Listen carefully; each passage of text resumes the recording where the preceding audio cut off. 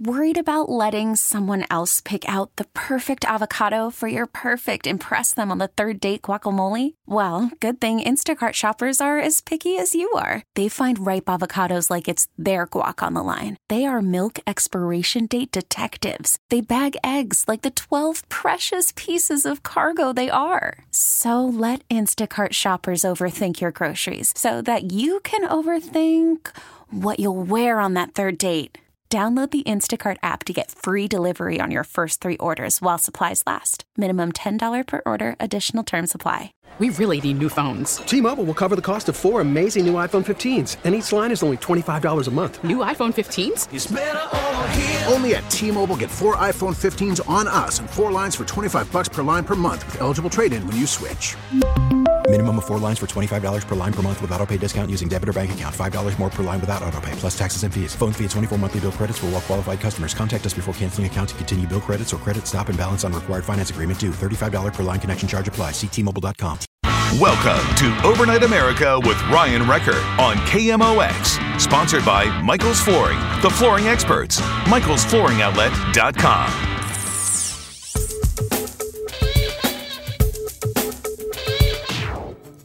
And welcome back to Overnight America. I'm your host, Ryan Recker. It seems that we have spent a lot of time talking about China as of late, and this included because it's something that, unfortunately, we have just this drive-by attitude towards. We may learn about it just very quickly, and then it's out of sight, out of mind.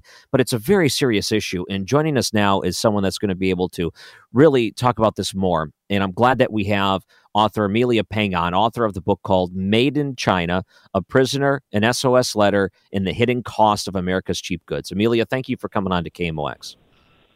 Thank you so much for having me. And just last night, I was going over that BBC article that came out a few days ago, and it was just so horrific, the stories of the prison camps and what these women were going through. And it's just unbelievable to think the scope of how many people have been put through these prison camps. And I was looking at your background, and I didn't realize that you yourself have a background when it comes to what we're seeing with the Uyghurs. Yes, I am part Uyghur and part Chinese. And as a part of China's forced assimilation policies, my family, for the most part, identifies as Chinese because it's so difficult to live your life and have a normal life when you're a Uyghur in China. It was amazing, and just trying to go through everything that was documented in that BBC article just a couple of days ago, just really the horrific crimes that are being committed there. In your book, you start to talk about the abuses of China. It's called Made in China, and knowing that you have some relationship and understanding because of your family background, maybe you can tell me what made you want to write this book. Well, actually, I was really curious about the SOS letters. My book is about an American woman named Julie Keith who opens up a brand new package of Halloween decorations from Kmart one day, and out falls an SOS letter that's written by the political prisoner in China who had made and packaged this very product in a labor camp. So my book tells his story, how he ended up in a labor camp, what happened to him, but it also steps back to look at the problems in our supply chain and the deeply flawed ways that a lot of companies are auditing their Chinese factories, and what we as consumers can do about it. You know, I hear stories like that. You see them in the news, and you don't realize that actually happens. I always thought they were kind of like urban legends, that someone would open up a product and they would find this SOS note in there. But apparently this happens more often than we realize, where there are people, just these pleas for help that are put into the products that are shipped here and across the world. Yes, unfortunately, China does still have the largest forced labor system in the world at the moment. And I actually traveled to China for my reporting, and I visited labor camps, and I talked to the guards who confirmed that they made products inside. I followed trucks that left the camps to see which exporters they were working with. And, this very much is happening, and it's not even hidden very well. If you're a big corporation or if you're a exporter that wants to source from labor camps, all you have to do is show up at the camp, and the guards will talk to you, and they'll welcome you, and they'll offer to show you around, show you what they make, and it's actually not hard to document. I think if I could find out as an individual journalist, a big corporation with millions of dollars can definitely find out more than what I was able to if they really wanted to be serious about removing forced labor from their supply chains. Yeah, I feel like maybe in the 90s there was a big movement and people were becoming more aware of where their items were coming from, their clothing, their shoes, and it became more or less something that people knew about, but it didn't seem that changed too many people's habits. It was just too tempting because you go to a big store or whatever and the item's cheaper because of it, or whatever product it may be. The trade-off to forget that happens so quickly. I think even now in 2021, we're starting to become a lot more mindful of where these products are coming from. And it seems like more or less people are actually starting to act on that. Do you feel that same way, or do you feel like for the most part we're still ignoring that? I do feel like people are becoming more interested these days in how their products are made and whether it was ethically made. Even like with, especially with Gen Z, you see them really taking an interest and willing to pay higher prices to buy a quality product as opposed to many, many cheap products. Compared to previous generations, they have a different consumer habits that it seems like we are the harbinger of a potentially massive shift in our consumption culture. Yeah, it even seems like for the past couple of years, from a government standpoint, when the Trump administration was confronting China on some of these things, trying to find ways to bring businesses back here, that became a huge undertaking, and I hope that's one that we continue on. One of the things that I remember, and sometimes you'll hear different people defend the different methods of production in China, and they'll say things like sometimes these major corporations will go over there, and what they'll do is they'll create communities. So they'll build these factories, and there'll be schools for the kids, and it's a good thing for them to do it. How do you know the difference about what's coming out of China? How do you even find if there's something that's done on, maybe a company just set up base in China versus them using slave labor, them using prisoners in order to get their things done? Well, the quality of the audits and the relationship that the company has with their Chinese suppliers really does make a difference. A lot of companies these days they all have their sustainability pages or their corporate social responsibility pages on their websites. And but unfortunately, a lot of these pages don't go into a huge amount of detail explaining how they work with these factories, such as what kind of a deadline do they give factories? How much time do they give factories to make these products? And what specific prices are they actually paying factories to make these products? If they don't give them enough time, or if the price is so low that the factory can't realistically make it for that low of a price, then sometimes the factory has no choice but to subcontract work to labor camps. So that is something that our corporations can control, and we as consumers can start asking our corporations to start revealing information like that. You mentioned the movement in the 90s to really be more aware of where our products are coming from. And, that had to do with the Nike scandals of their sweatshops. And, that movement really, while it didn't save the world, it did move things in a positive direction. A lot of corporations started doing audits around that period in response to those scandals. And that was something unprecedented. There were no audits before. You couldn't even a lot of corporations didn't even know how their products are made exactly, and there was no particular audit report that consumers could ask to see. So that's a positive step, but it didn't quite go far enough, and that's what my book is hoping to show.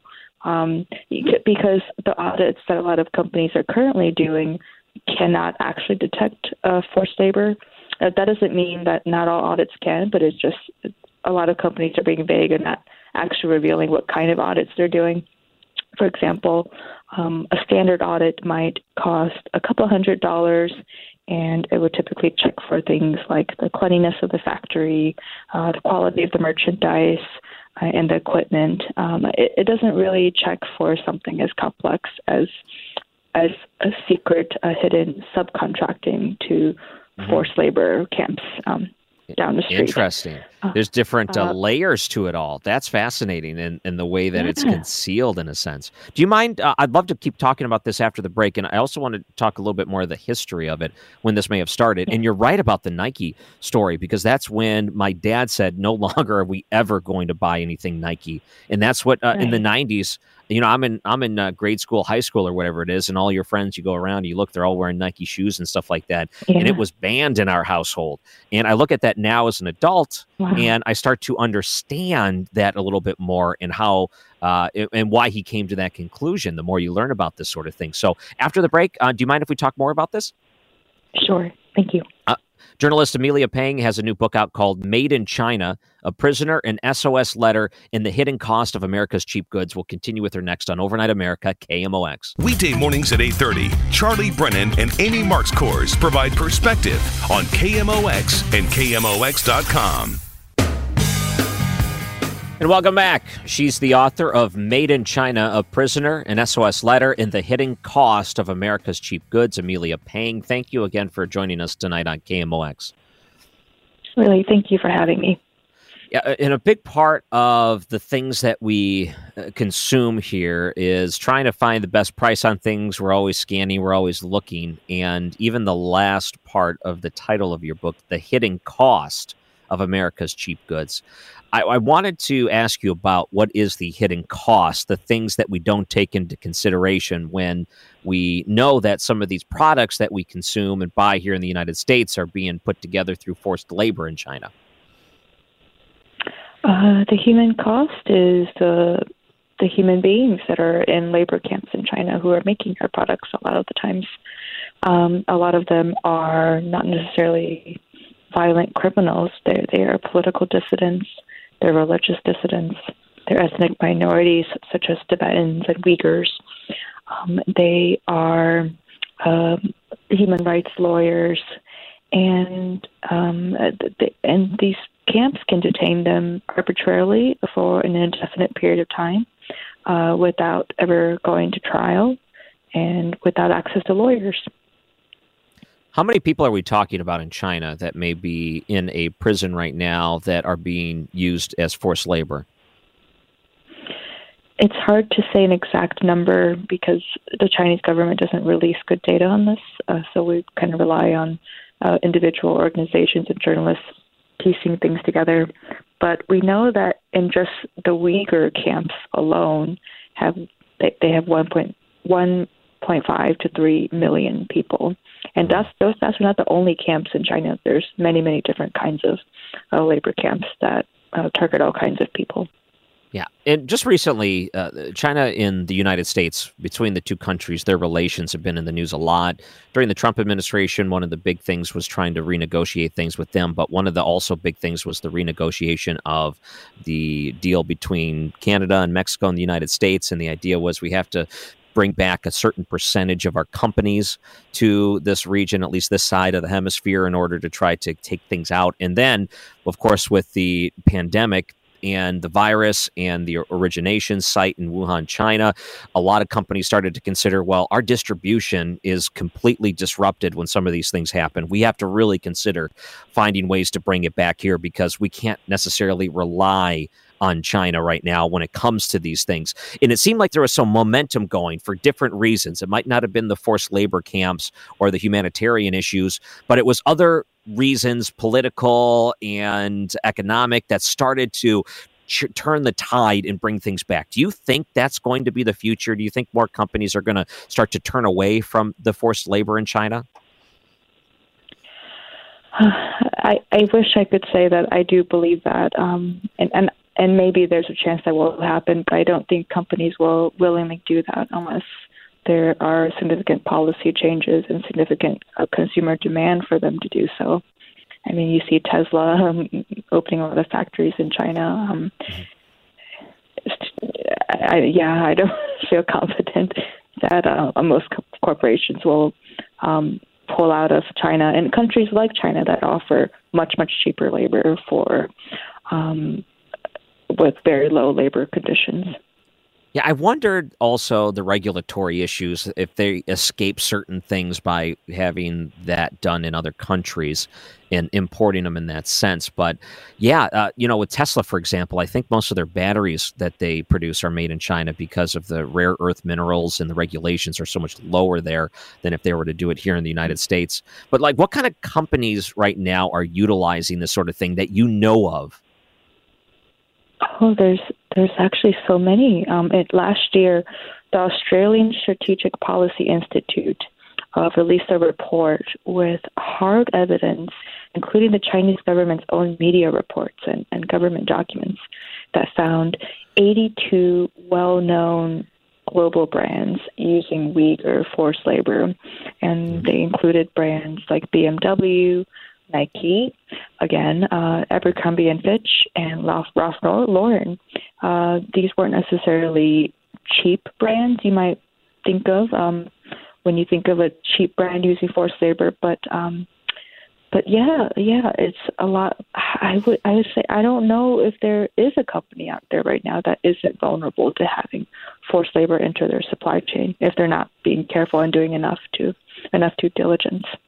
Yeah, I will give credit to some people I've seen. There's a lot of like different YouTube channels that do reviews of products, and recently it's become more fashionable for them to specifically show where the product was made. So if it was made in China, they show that. And we've always had it disclosed. We've always had the understanding of knowing where something like that was coming from. What do you think is going to have to change for people to really give a hard thought of where they're going to decide why they're going to decide to purchase a product if it's based in China or not, and decide maybe they don't want to do that anymore? What do you think is going to be necessary for people to start thinking that way? I think what people will have to realize, and that's what my book is ultimately about, is our current corporate definition for sustainability and transparency isn't really good enough. A lot of companies will list the names of their factories and addresses. They'll list maybe some summaries of their audits or some audits, but not all of their audits. But they don't quite go into enough detail about what they're actually doing to discourage factories from outsourcing work to forced labor camps where the labor is extremely cheap, and because their workers are not paid, or they're paid somewhere around $1 a month to work 15-hour days, 7 days a week, and they can be forced to stay up 20 hours or even 24 hours in some cases if they really need to make a production deadline that the company gave them.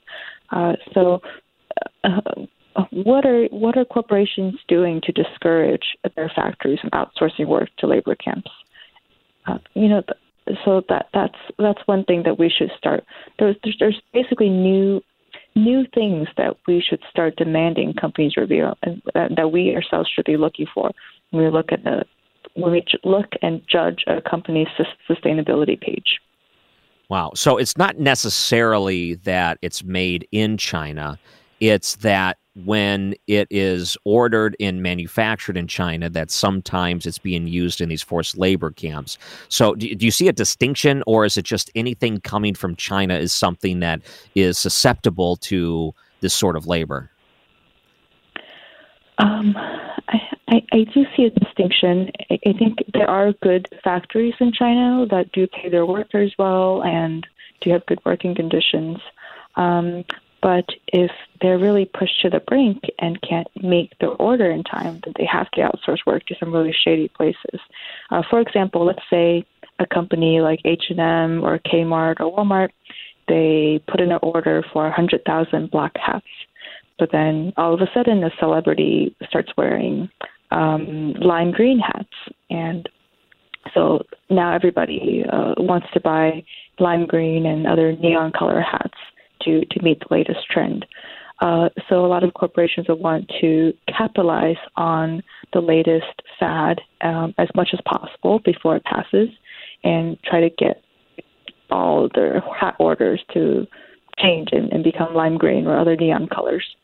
And they often, when they make this big change, or they make this big order, they don't give the factories enough time to realistically make them because they're trying to capitalize on profiting as much as they can after the latest trend, fast fashion trends that change very fast. And so when the factory can't make it, but they also don't want to disappoint a big brand that they have worked really hard to acquire, then they're going to secretly subcontract work to some really disturbing places, like factories that are abusing workers, or a lot of times just labor camps themselves. Wow. And when you talk about these things, and just the story, and we were talking about it on the show last night, but we've been paying close attention to some of these different prison camps for the detained and held Uyghurs, where they're getting deprogrammed and they're getting propaganda. And the BBC story talks about some pretty terrible, sexual abuse and crimes that these women are going through. Are these the same facilities that have the forced labor, or are these different facilities? A lot of them do have forced labor, or when they're not being tortured and brainwashed, they are sent to work in a nearby factory. Or sometimes their work, a lot of them actually have connections with cotton fields where they have to, it is essentially slavery. These people are not paid. They're tortured, and they have to produce all kinds of products, from cotton manufacturing to just manufacturing raw materials of solar panels to PPE equipment to human hair extensions. It's really a wide range of products that these forced laborers are making. It's terrible. I mean, they're gathered just based on their ethnicity and not because they committed a crime. And all of these things go on. It's just it's horrific, the stories that we continue to hear. So after the break, I want to hear more about the SOS story that you decided to investigate, because that is very fascinating too. Do you mind holding on after the break? Sure. So if people wanted your book, Made in China, where could they look? It's everywhere where books are sold, and so are the ebooks and audiobooks. Great. Made in China, A Prisoner, an SOS Letter, and the Hidden Cost of America's Cheap Goods. Author Amelia Peng will continue with her after the break on KMOX. Call from mom. Answer it. Call silenced. Instacart knows nothing gets between you and the game. That's why they make ordering from your couch easy. Stock up today and get all your groceries for the week delivered in as fast as 30 minutes without missing a minute of the game. You have 47 new voicemails. Download the app to get free delivery on your first 3 orders while supplies last. Minimum $10 per order. Additional terms apply.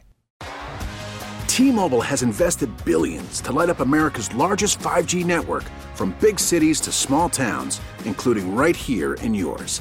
And great coverage is just the beginning. Right now, families and small businesses can save up to 20% versus AT&T and Verizon when they switch. Visit your local T-Mobile store today.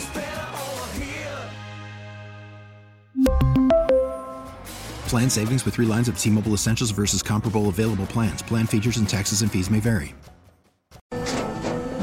After the end of a good fight, you deserve an ice-cold reward. Modelo is the mark of a fighter. You've earned this rich golden lager with a crisp, refreshing taste. Because you know, the bigger the fight, the better the reward. You put in the hours, the energy, the tough labor. You are a fighter, and Modelo is your reward. Modelo, the mark of a fighter. Drink responsibly. Beer imported by Crown Imports, Chicago, Illinois. News Radio 1120, KMOX, the voice of the Cardinals. Amelia Peng is author of a new book called Made in China, which you can find online. It just came out. It's A Prisoner, an SOS Letter, and the Hidden Cost of America's Cheap Goods. Thank you again for coming on to KMOX. My pleasure. So the SOS letter, I want to know a little bit more about that story, because every once in a while you hear about these things. They become viral online where someone opens up something they bought and then there's this letter, this distress letter, please help me. And you decided to take that and investigate it a little bit further. Yes, it was written by a man named Sun Yi. He was a political prisoner. He was actually a religious dissident. He practiced Falun Gong, which is a meditation group loosely based on Buddhism that is banned in China. The reason why they banned Falun Gong is pretty interesting. Some say because of the cult. Others think it might have something to do with the fact that they had organized a protest that gathered around 10,000 people in the late 90s. And that ability to organize is very frightening to authoritarian regimes like the Chinese Communist Party. And so since then, since the ban, they've taken on a pretty a political interest in China in terms of advocating for pro-democracy activism and religious freedom and things like that. And a lot of them have ended up in labor camps. Wow. There's 1.4 billion people in China. How do you track one person down? Well, actually, because he was an activist and he was connected to some media people, he was very interested in getting his story told in the foreign press, and he actually this particular person was not that hard to reach because he was really trying to make himself found. Wow. Okay, so eventually he was released from that prison, and you were able to talk to him? Yes. Unfortunately, I never got a chance to meet him in real life before events took a turn for worse for him. But we did Skype a lot as I wanted to really bring out the human experience of what it was like to actually be in the camps, and to experience that kind of torture and to work that many hours a day and then to not have any access to medical care. Yeah, and you, when you talk to them and you hear all the specific details, and it was like this on the BBC report just a couple of days ago, where they say that, of course, the Chinese government would never admit to any of this, and they deny it, but there's too many bits of evidence and corroborating facts, and the timelines all match up. There's no reason to disbelieve all of these things are going on. So when you hear these stories, and there's all of these other lies coming out by the Chinese government that, they do not want to admit any of this is happening. How dire is the situation in these prisons from the stories you heard from that one person? It's not just this one person. All the stories are very similar. Unfortunately, for the women, there's a lot of sexual abuse. And for the men, excuse me. Mm-hmm. Excuse me 1 second. Sure. Get a sip of water. That's okay. Yeah. We have long-form interviews. This happens all the time, so don't worry about it. Yeah, I appreciate it. Everyone ends up experiencing a lot of torture. Mm-hmm. Sorry. I know what happens. When the pressure's on and you feel like I just got to get a quick sip of water, it'll go down the wrong tube. And next thing you know, it's just there tickling your throat and you can't help but try to cough it out. It happens. Yes, maybe you can go on and talk about your own experience. How did you feel reading that BBC article? Well, when it came to that article in particular, I heard the stories because maybe dating back to 2019, different news outlets like PBS and those started to report on it. And you hear these stories every once in a while. And it's just horrific because you hear about this. There's human rights activists that continue to speak out to the United Nations about this. And it's also frightening to think that organizations like the United Nations don't seem to want to come down on China, and they're just afraid to upset such a large trading partner. I think that's why a lot of people were encouraged when the United States started to stand up and say, we're not going to be silent on this. They were very clear of these atrocities that were going on. And I think also when it came to their relations with the country, wanted to make it very clear that we can't be neutral against these type of atrocities and just allow China to act as normal or allow them on certain councils of the United Nations in order to make decisions on human rights. I love seeing things like that because at least the United States was starting to do something about it when before they were afraid to do something about it. So it's the sad thing is, even after all of that, nothing's changed. It still continues. It's still possible to talk to prison guards and hear the stories, and people that have been released from the prisons and hear the stories and how that just devastates their life and their family life. And I just hope something does happen. It's just it's sad all the way around. It is, but I think there is hope for change. Have you heard of the Uyghur Forced Labor Prevention Act? No, I have not. So where was that filed? That actually passed unanimously in the House last year, and it has been reintroduced in the Senate. It stalled for a bit there, but it looks like they are going to debate it soon. What this act would do is it would ban all products from Xinjiang, because Xinjiang is where most of the Uyghurs live, and the camps there are just so many. The rate of forced labor is so high, and the surveillance there is also so extreme that there's no way that an independent auditor can actually go and examine the factories. Yeah. And to see if there's forced labor or not. So it is really a good thing to ban all products from Xinjiang, although it would, definitely hurt a lot of companies in the short term. But this is a really powerful. If this legislation could get passed, it's extremely powerful way to push the Chinese government to rethink its policies towards Uyghurs and forced labor in general. Because the reason why the crackdown on Uyghurs began in the first place, the reason why it really took a turn for the worse in recent years, is because China has invested a lot of money in a $1 trillion economic development strategy called the Belt and Road Initiative.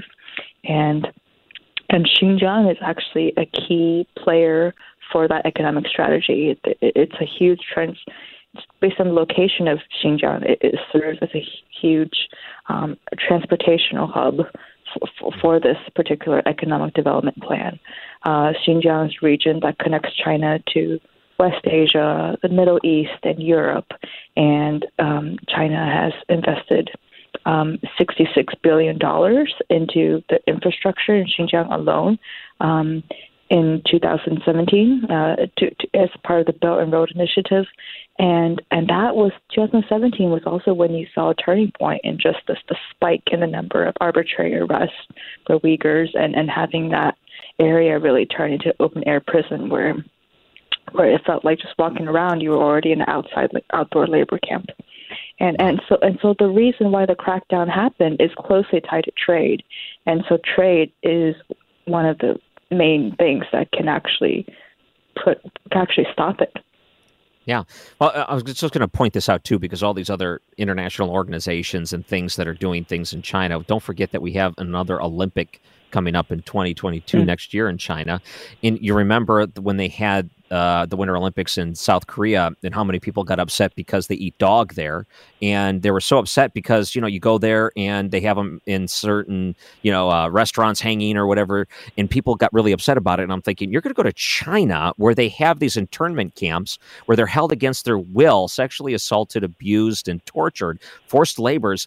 What do you think is going to happen when we go to the Winter Olympics there? How do you not shine a light on it in an international stage like that?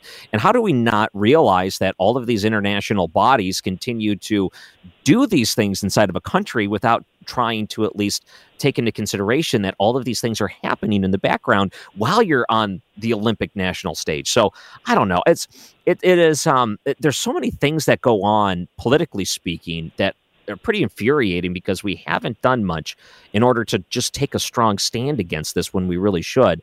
And I'm just ranting, but what I should do is probably go to break because we have one more segment. Do you mind holding on right after the break? Sure. I'm getting all worked up. Okay, so Amelia Peng is the author of Made in China, A Prisoner, an SOS Letter, and the Hidden Cost of America's Cheap Goods. We're going to continue with her right after the break on Overnight America, KMOX. This is Overnight America, sponsored by Michael's Flooring, the flooring experts. michaelsflooringoutlet.com on KMOX. So the book is out now. You can actually find it, Made in China, A Prisoner, an SOS Letter, and the Hidden Cost of America's Cheap Goods. And it's funny because tonight on the February 4th, we're exactly 1 year away from the opening ceremonies in China for the Winter Olympics. They open up in 2022 on February 4th. So I didn't realize that we're that close to it. And there's been a lot of objections and things on the national scale for it. And before we go for the hour, and Amelia, I've been real fascinated by the things you've discovered. What do you think the big takeaway is after everything you've researched, everything you've done to try to tell the story of what's coming and what's going on in China? What are those takeaways that you have been able to reflect on after writing this book? I think the takeaway is that the next time is that if we could all become more educated consumers and make more informed purchases, this really can make a big change in how corporations source from China. You brought up the Nike and the example in the 90s and all the protests and the caring of sustainability in the 90s, and I think it did create change. It just didn't go far enough, and so we need to kind of bring that fervor back and continue to push the needle forward.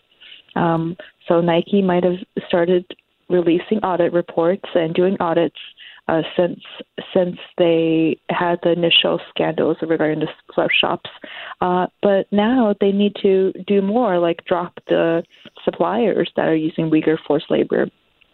They need to maybe reveal exactly how much they're paying factories to make the products, if they're paying them enough that they could realistically make it for that region.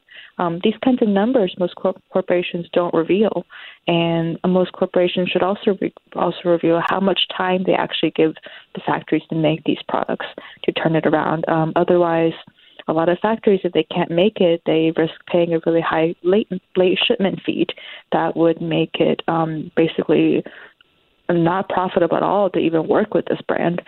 So these are questions. So my book goes into more detail about what are the specific questions we should be demanding that our corporations start revealing on their sustainability pages, and what kind of questions we should be asking our corporations to reveal, and so that's what Made in China is ultimately about. It ends on a note of hope of actionable steps we can take. Do you think if you're asking those questions in China, you are in harm's way?